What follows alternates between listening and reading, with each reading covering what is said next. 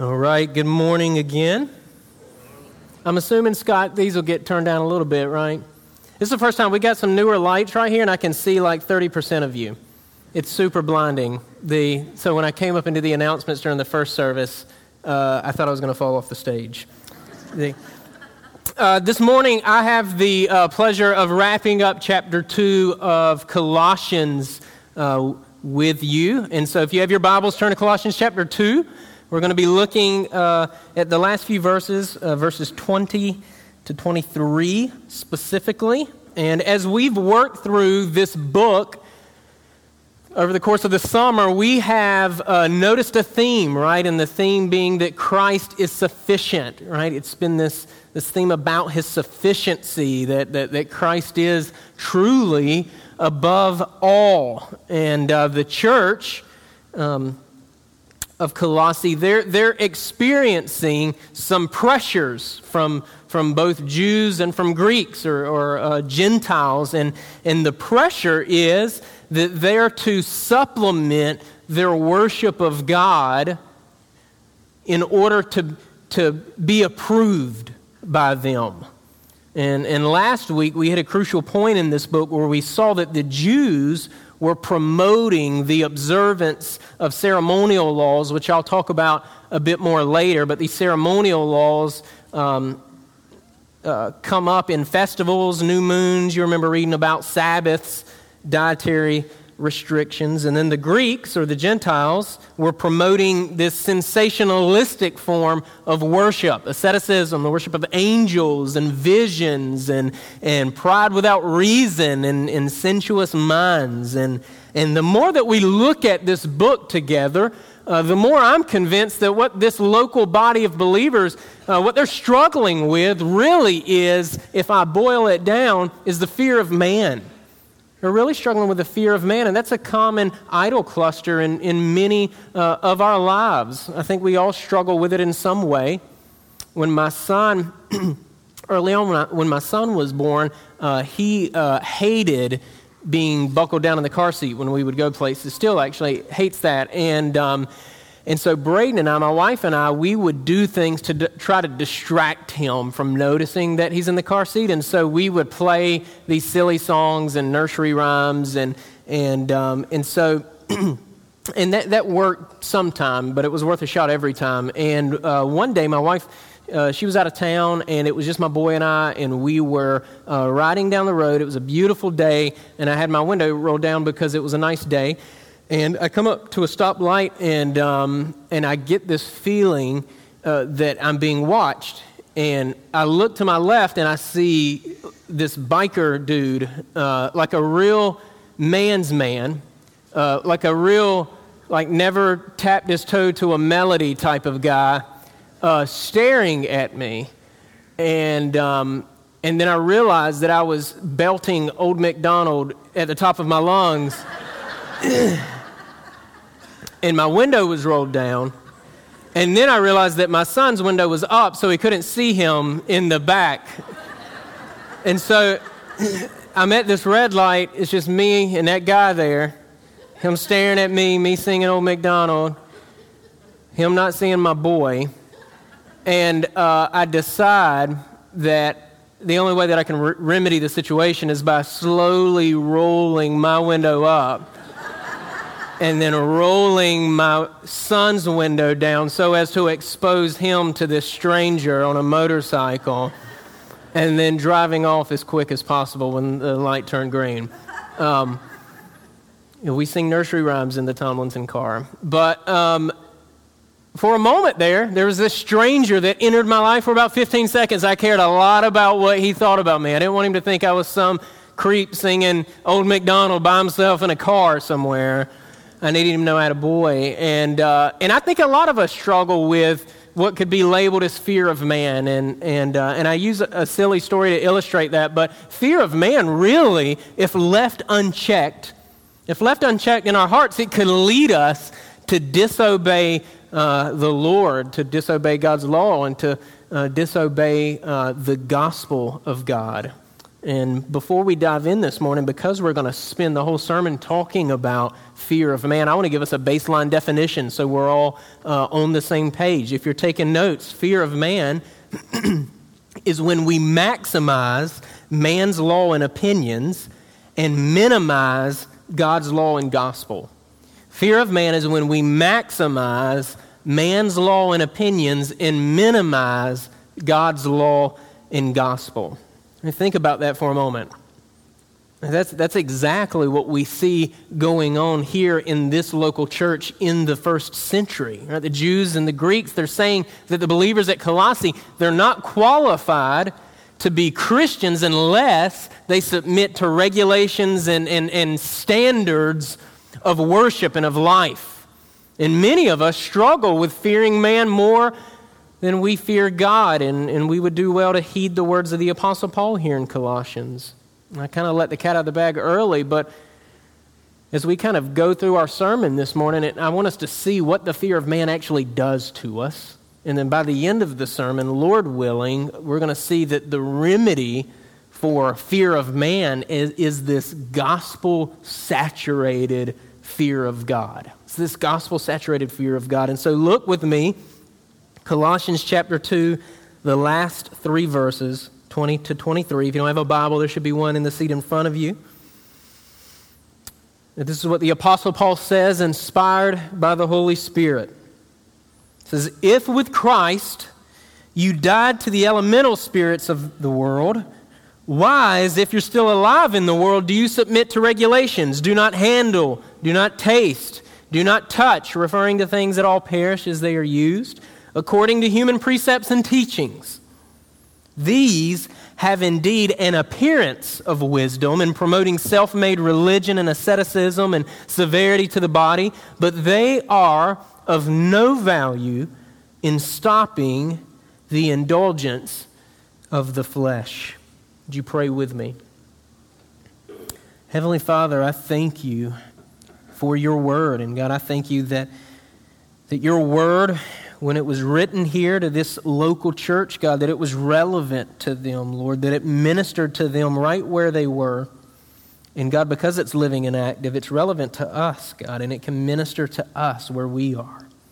And so I pray that your word would penetrate our hearts deeply, Lord, that it would orient our souls toward you, God, that I pray your Holy Spirit would help us to repent of the places we need to repent and trust in the areas that we need to trust, Lord, ultimately seeing that Christ is sufficient.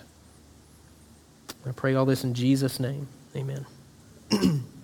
The first thing, if you're taking notes, I want you to see out of this is that the fear of man, it makes us forgetful. Fear of man makes us forgetful. The Apostle Paul, he poses a question to these Christians in this local church, and he begins with this first-class conditional clause, this word if here. And this word if, it can be translated and should be translated to the word since. Paul's saying, since with Christ you died to the elemental spirits of the world. He's saying, since you share union with Christ, why are you in danger of living as if you belong to the world? Why is that a temptation for you? Why are you in danger of submitting to regulations that are contrary to the gospel of God? The Colossians here, they're in real danger, and I hope you sense the urgency the Apostle Paul writes with, right? We've covered this early on, but Epaphras, who's probably the pastor of this local congregation, we're not so sure, but he's a spiritual authority there, and he's concerned about the direction this church is headed in because of the pressures from these unbelieving Jews and Greeks that are telling them they need to supplement their worship. So that he goes and he finds the Apostle Paul, and he gives the Apostle Paul the report. He gives him, here's the status on the ground here with these Colossian believers, and Paul is concerned, and he's concerned enough to write this letter that we have that's preserved even to this day. And so there's an urgency in the Apostle Paul's tone here because the Colossians were in danger of believing that they were still alive to the world. They're in danger of believing they were still alive to the world. And it wasn't that they were intentionally going to abandon their faith. Right? They're not saying, you know what, this whole gospel thing, this Jesus in his incarnation, living a perfect life, dying, being buried, being raised again bodily and eternally, and then ascending to the right hand of God the Father and ruling and reigning over all things. It's not that we're unconvinced of that. We're not abandoning that profession. But we want to make sure that we're look as religiously as we want to look as religious as possible to these people that are surrounding us and speaking to us. We want to be approved by man as religious. Man's opinion regarding the authenticity of their faith mattered a whole lot to the Colossian believers here. So it wasn't that they were going to intentionally abandon the faith. It was just that they were going to incorporate some other elements that they were being discipled in, if you will, so that they would be approved by man. And a couple of months ago, I preached a sermon on how not only are we to worship the Lord, but that God cares about the way that we worship Him. There is such thing as an unauthorized worship and an authorized worship. The believers here at Colossae, they were being tempted to incorporate unauthorized worship into their local body so that they could appease man. And they're doing this primarily because they're being forgetful that they share union with Christ, that Christ is sufficient, His gospel is sufficient, His word is sufficient. Every time that we forget our identity in Christ, we feel the need to supplement, don't we? We feel the need to supplement. And think about that in your own life, because supplementing can show up in your life, and it shows up in all of your lives and in my life in different ways. It may come in the form of money or material possessions for you.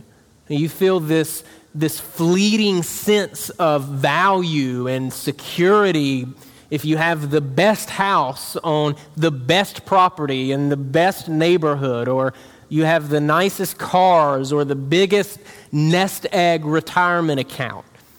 The problem is that stuff is fleeting, right? You're never able to hold on tight enough, so you keep saving money. You never think you have enough money, and you numb yourselves with material possessions, and on it goes. It may come in the form of relationships for many of you. You may find your identity or your value or your dignity in a parent, or in a spouse, or in your kids, or in the prospect of a relationship, or in the fear that you'll never have a relationship. Your identity is so wrapped up in some sort of relationship that you're paralyzed, and you're this basket case if the relationship is fractured or non-existent or not what you want it to be. For some of us, it may come in the form of education or work. Work, especially for men, right? Right, men tend to find their identities based in the things that they do, in the things that, rather than in who God is for them in Christ Jesus. In regards to education, we go into large amounts of debt to be college educated, don't we? We work long hours away from our families for that ever fleeting accolade or promotion, or because we think we're someone's savior. It may come in the form of serving the local church, serving this local church. We want to be noticed for serving. We want people to take note. We get upset when people don't take note, or when we think they're not taking note of us serving.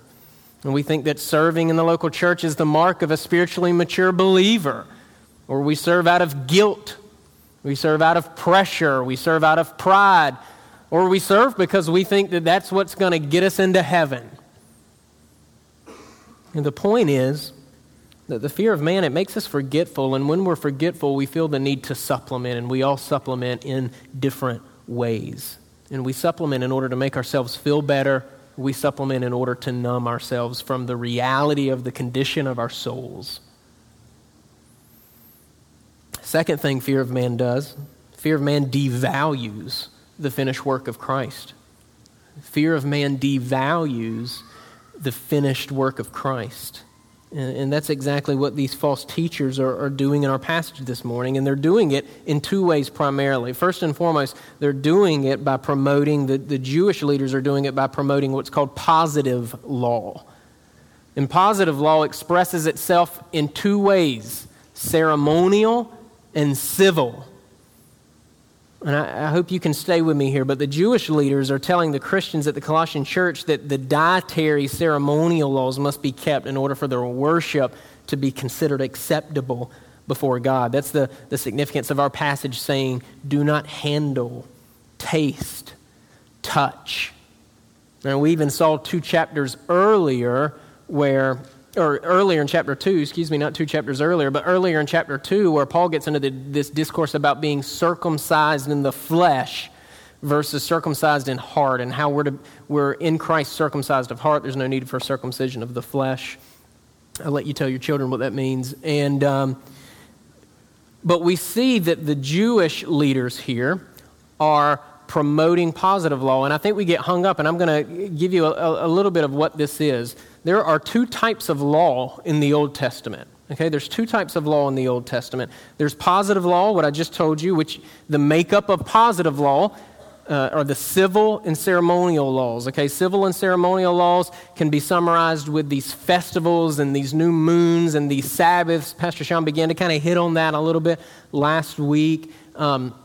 Regarding eating shellfish, right? Regarding eating pork, right? And then we get into the civil law piece of it, which we see the way the death penalty functioned for sins in the Old Testament that were not crimes. Okay, and so disobedience to your parents could be considered punishable by death under the administration of Moses in the Old Testament. Okay, breaking the Sabbath could be punishable by death under the Old Testament. What Paul is saying, that's positive law. That was a shadow of what was to come. Jesus is the substance. We're to do away with that. We're not under the positive law. That's the newness of the new covenant. Now, there's the second type of law that's not the scope of this sermon, so I'm not going to get into it. I'm just going to say the second type of law is what's called the moral law or the natural law. And you see that and you know that as the 10 Commandments. The 10 Commandments are enduring and they're binding on believers. They're not the thing that makes you right before God, only the personal work of Jesus, but because the Holy Spirit lives in us as believers, God expects us to uphold His moral, enduring law. And so we have positive law, we have moral law. What's being discussed here isn't to do away with the moral law. Paul's not commending that. Paul's saying to submit yourself to the positive law, to these civil and ceremonial laws, is to act as if Christ never came. It's to act as if he were never incarnated. It's to act as if He never lived. It's to behave and live in such a way that to believe that Jesus never died, that He was never buried, that He was never risen, that He never ascended to the right hand of God the Father. That's what that's saying. Those were a shadow. They're done away with. Thank God they're done away with. We don't submit to those regulations as believers. Does that make sense? 10 of you. The second pressure they were feeling, right? Again, the Greeks here, it was this mystical and superstitious experience that the Greeks were telling them. So they had the Jews on this side telling them, you need to submit to the positive law. And then we had the Greeks, the Gentiles on this side that are saying you need to have this mystical and superstitious experience in order to be considered acceptable by God.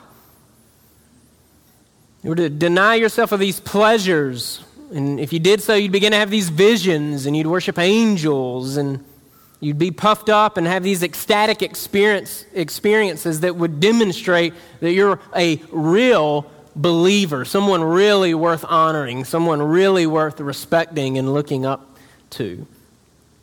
Now, if we think that this is just history, both of these, we're fooling ourselves. All right, we both see legalism creep into the church in these man-made traditions, and we certainly see these ecstatic experiences that the Greeks were promoting here. We see how that's led people astray all over the place. We live in a culture whose banner is, what I feel is my truth, right? My experience is my truth, and you can't tell me what truth is because you haven't had my experience. That's hogwash. That's a lie from the pit of hell. This was a commendation on worship from these Greeks here was, man, it's all about your experience. It's all about your emotions. And by the way, I'm not saying that we shouldn't be emotional when we worship. But we can't divorce our minds and we can't divorce our thinking from the Word of God. Right? Our emotions have to filter through the lens of this unchanging anchor of truth called the Scripture. And what's being promoted here is this theology and this worldview that's based on experience and ecstatic worship, chasing one emotional high after the next emotional high, concluding that if I don't feel emotionally high, God must not be there. God must not love me. A depressing place to be, right? Now, Paul's saying, use your minds. Paul's saying, cling to the gospel that was once for all delivered to the saints. Have your minds renewed by Scripture. Allow Scripture to inform your experience. Allow Scripture to inform your beliefs. Christ is sufficient, and He's given you His all-sufficient Word. So these Colossian Christians, they were being told that by submitting to the obsolete positive law and by having these mystical experiences that they would be approved before God. But the place that both of these lead to is enslavement. And they devalue the finished work of Jesus. They're all about appearances. So point 3, we get to that. Fear of man is all about appearances. Fear of man is all about appearances. That's what Paul's saying in verse 23 here. The first part, he says, these have indeed an appearance of wisdom. An appearance of wisdom. Appearance being where the emphasis is here, okay? Paul's saying that these things that you're being pressured to do, they may seem like there's some wisdom, but they're enslaving. And they have everything to do with people pleasing. And they have everything to do with appearances. And we're all about keeping up appearances, aren't we? And we even, a lot of times, our relationship with Christ may even be about keeping up appearances. And Paul says in Galatians 1:10, he says, for am I now seeking the approval of man or of God? Or am I trying to please man?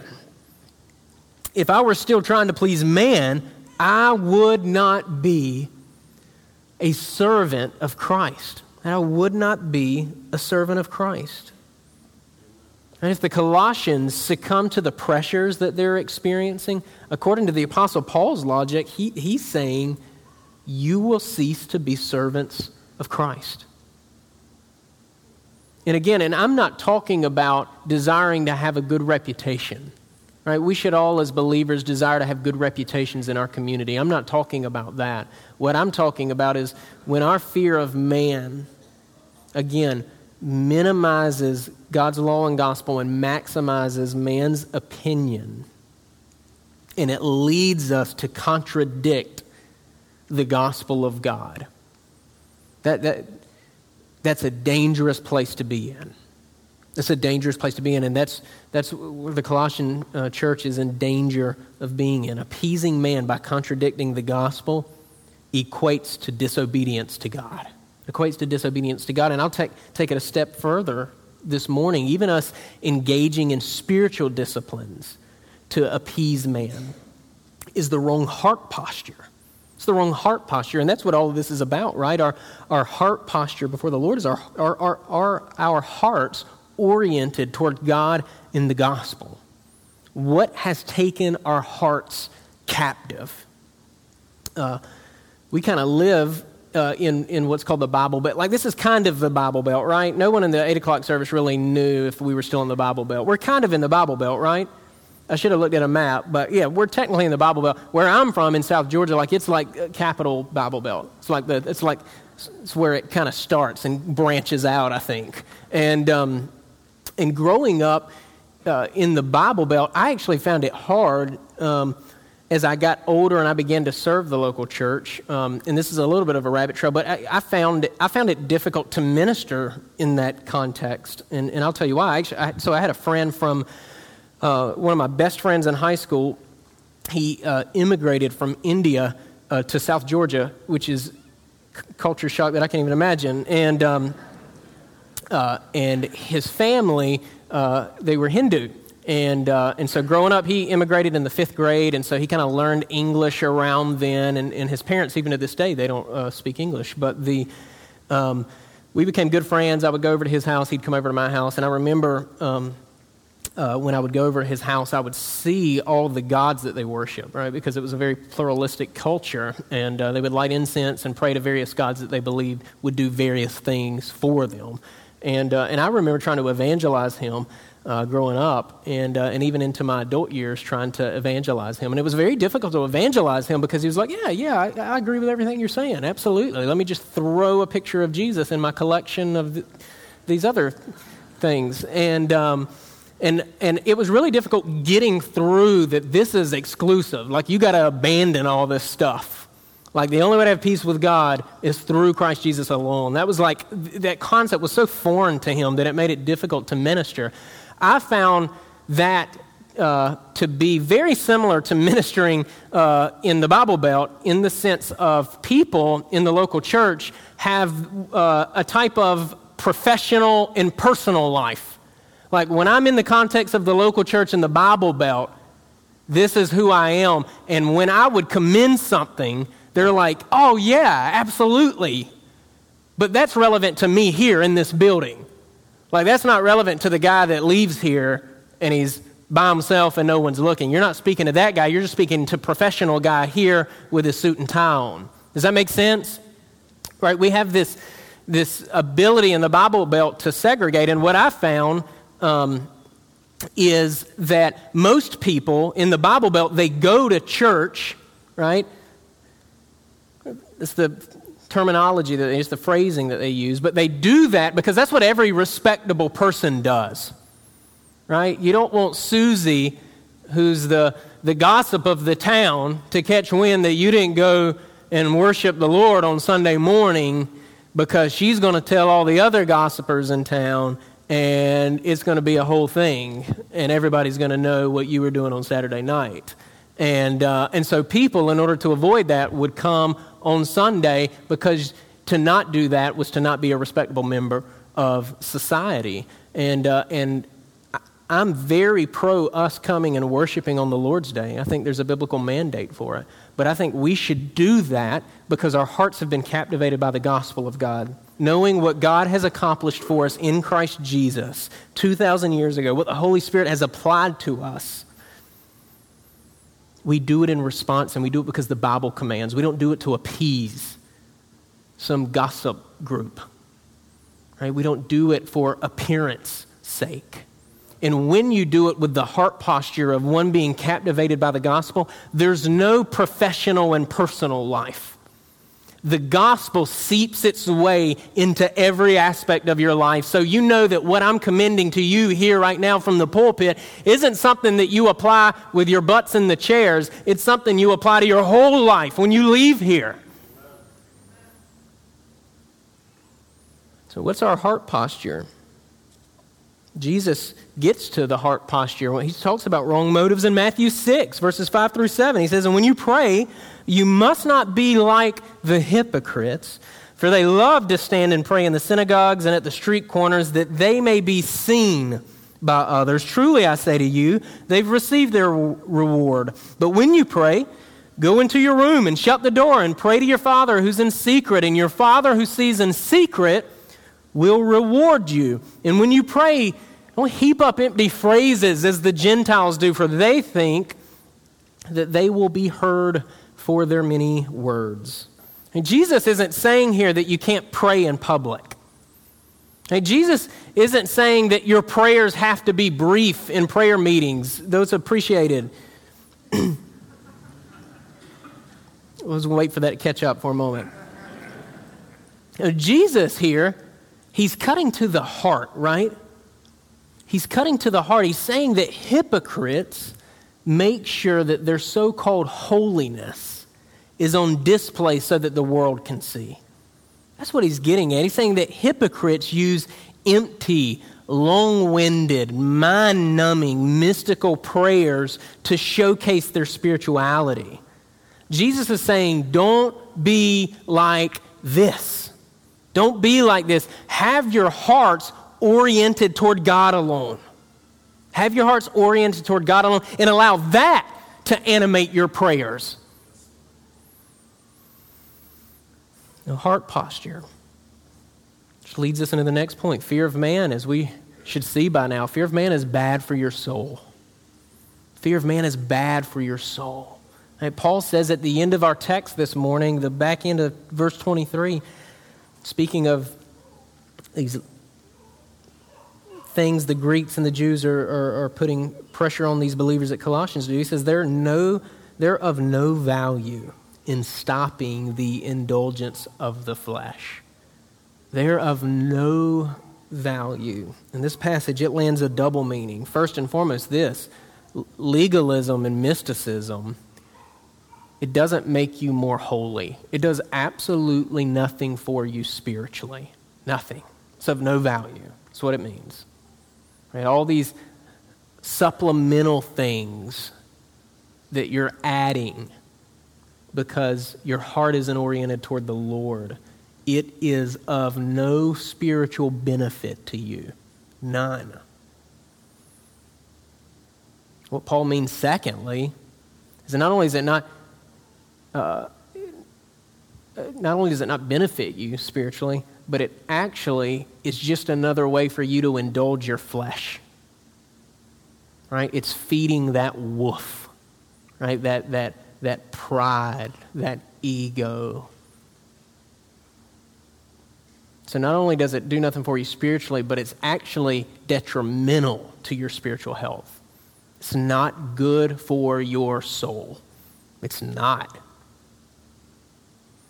These regulations, these doctrines of man that run counterculture to the gospel, they do nothing but enslave you.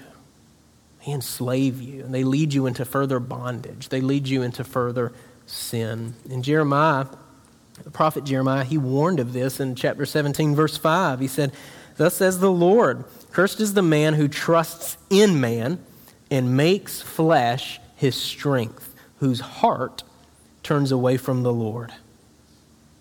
And Paul is telling us this morning that we must worship God the way God has prescribed for us to worship Him. And to do otherwise is to subscribe to another gospel. To do otherwise is to indulge our flesh, and ultimately it's bad for our soul. And so what's the remedy? How do we repent?